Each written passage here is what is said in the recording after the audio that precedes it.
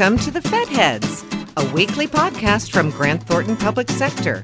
Join the Fed Heads, Robert Shea and Francis Rose, each week to talk about the arcana of government management and the people who are working hard every day to improve it. Welcome to episode 142 of Fed Heads. I'm Francis Rose. And I'm Robert Shea. And I am happy to see you. I wondered if you would come back on this podcast because you have been making the rounds. You're a big deal. I've acknowledged that for a long time. You really are the juice behind this podcast. You're the reason people listen. But I was punching around and pulled up the GovExec Daily podcast the other day and got a whole big batch of Robert Shea on there, and I thought it was just great. Did your Netflix subscription run out? You need to borrow some money so I can reload that? No, I find value in listening to that podcast. They have great guests on there, and they have you on there too, and they have a lot of great content that I get out of that. So I took to pen and paper and wrote my thoughts on something we might do to improve the government's performance in the area of diversity, equity, inclusion. Uh-huh. And they were kind enough to have me on to talk about it. Never occurred to you that we might want to talk about that on this program? I think we're just reaching a bigger, different audience with this. So we need to take every opportunity we can to get the word out. When you wrote that piece, as you were finishing that piece and going, yeah, probably like people to see this, did you think, I have a podcast? Maybe we should put it on my podcast first and then see if somebody else might want to pick it up. I'm just curious. I'm just wondering. I'm not bitter at all. I can see that. I'm not all bound up about it at all. I think it's fine. Whatever you want to do with your content that you write on your own is fine. I appreciate that very much. I will keep this in mind and remember that there's somebody who may want to talk about this stuff with me. Yeah. And I just got to remember who that is. Is this microphone on? Is this coming through? I'm not sure. Okay. I just love teasing you, and I thought you did a great job on there, and I enjoy listening to that program, like I said. Where are we getting it wrong, and where are we getting it right in government on those issues right now, Robert? I don't know. And that was the whole point of my paper. We talk a lot about this. Things flare up. We commit to doing something about it. But I'm not sure we ever reflect on whether what we've done about it has worked, because these things tend to flare up again. You know, we're trying to improve economic equality. We're trying to eliminate systemic racism where we can find it. We've got programs scattered all across the government. My simple idea is we ought to inventory those programs, take a look at the body of evidence we've got about whether they work, and deliberately measure and improve their performance over time. So here's the thing about it that drove me nuts, based on one word in particular that you just used there. And that is, so I see the GovExec Daily podcast feed in my RSS feed, which I know is a fossil from another a previous generation. Nobody uses RSS feeds anymore, but I find them very, very useful.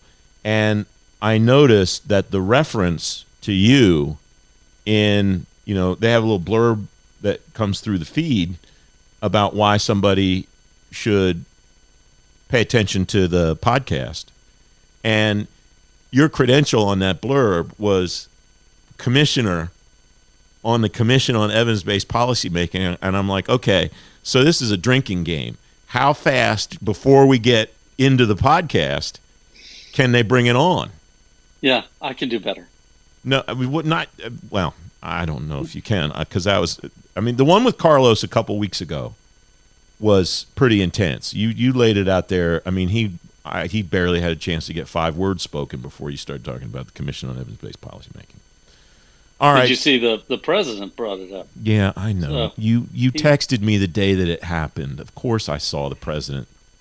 That's right. It's gonna get even bigger, Francis. Just you wait. All right, wise guy. If it gets bigger, what does that look like? What does that mean? How do agencies use evidence? And I want you to talk at a micro level and not a macro level. Now you're frightening me. Specifically, the president asked agencies to take a hard look at their annual evaluation plans and their learning agendas and make sure they are using a multiplicity of evaluation methodologies to answer the most important questions that they need answered to improve their mission and performance. And so what that means at a micro level is agencies should dust those things off they've been working on for several months, refresh the learning agendas to make sure the questions are aligned to what they're trying to accomplish for this new administration, and that the evaluations they're going to conduct are going to help actually answer those questions in a rigorous way so that you can rely on the evidence when making decisions about what programs to fund, how to hold people accountable, that kind of thing. Mm-hmm. Is that micro enough? Yeah, that makes perfect sense. Now, you mentioned President Biden's memo, and evidence and data were in the very first sentence of it, and he talked about science there too. What's the statement that you think that makes to agencies that this is going to be that important to the new administration?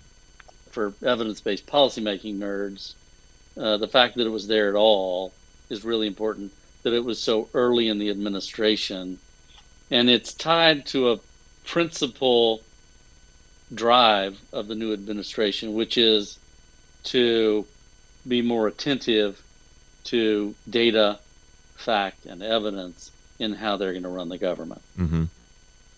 I want to shift gears because we are already starting to run out of time. I yanked your cord too hard about the commission stuff. Never. One of the trends that I have seen, and I've asked a couple of people about this on the television show, but I'm curious about your view on this.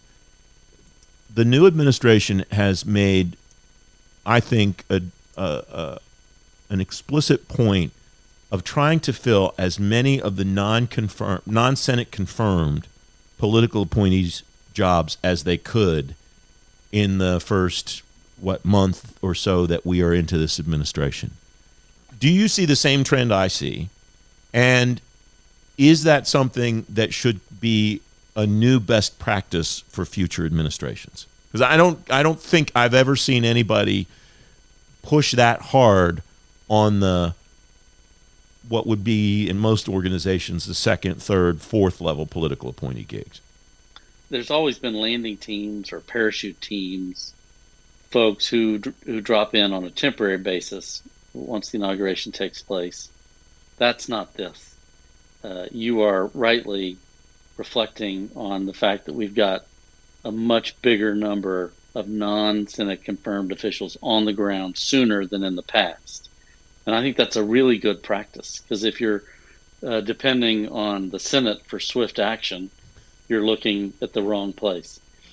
Do you know how many nominations the Biden administration has made since the 21st of January, the day after the president was confirmed? No, but I'm sure you have the number. 0. Really? He's not made. All of the nominations made so far have been on January 20th. I don't know whether they're waiting for this backlog to clear out or whether they genuinely don't have this next slate of nominees ready to send up. But it was an interesting thing to show, and it reinforces your point that there was a deliberate focus on getting experienced hands, loyal hands on the ground soon, in order to ensure that they were, taking hold of the levers of government. Mm-hmm. Well, the Secretary of Defense did an interesting thing by basically clearing out all of their advisory committees, because of the fear that the Trump administration staffed them inappropriately, which is a shame, because there are a lot of friends of ours who worked hard advising agencies on how to improve their performance through those commissions. So then now they'll have to start over. But it's another data point in this quest to ensure you've got qualified, competent, loyal people on the ground across the government. You know what I was fascinated about that action by Secretary Austin was not just that he cleared all of the members of them out, But he basically, for all intents and purposes, dissolved all of them too. He said, we're just going to start from scratch. We're going to do a zero-based budget model on all of these boards and determine, do we need that function? And if we need that function, what are the kinds of folks, what's the portfolio of expertise that we want to have on those boards? I took that to be some fairly significant action. He broke the China there pretty quick, I thought. I agree. And if you're talking about ways to get your arms around the bureaucracy, living with legacy advisory commissions is not one of them. So he usefully starts with a clean slate and can ask, do we need it in the first place? Some of them may be required by law. Many of them are required by law. And then figure out what to do about it. Does he ask for a repeal, revision, or does he reconstitute and reappoint folks to those committees? Don't you think a lot of the folks who weren't the people that Trump stuck on at the last minute will wind up coming back? I would think a lot of those people will wind up being reappointed to whatever the new thing looks like. And some of the people who were fired. There were some really incredible talent on those committees that hopefully will be brought back, and we can remedy how they were unceremoniously dismissed. Will you go back on the Commission on Evidence-Based Policymaking if it's reestablished? You didn't get fired. I want to be clear. You and your fellow commissioners completed your work and successfely, and you have now. So that commission stood down. But if somebody did it again, would you go back? I'm not sure that my friends, my family, the government could suffer another term with me on the commission. There's just so much I'd like to say in response to that, and I'm just going to let it stand and tell you that it's wonderful to be with you again, as always, my friend, and have a great week. You too.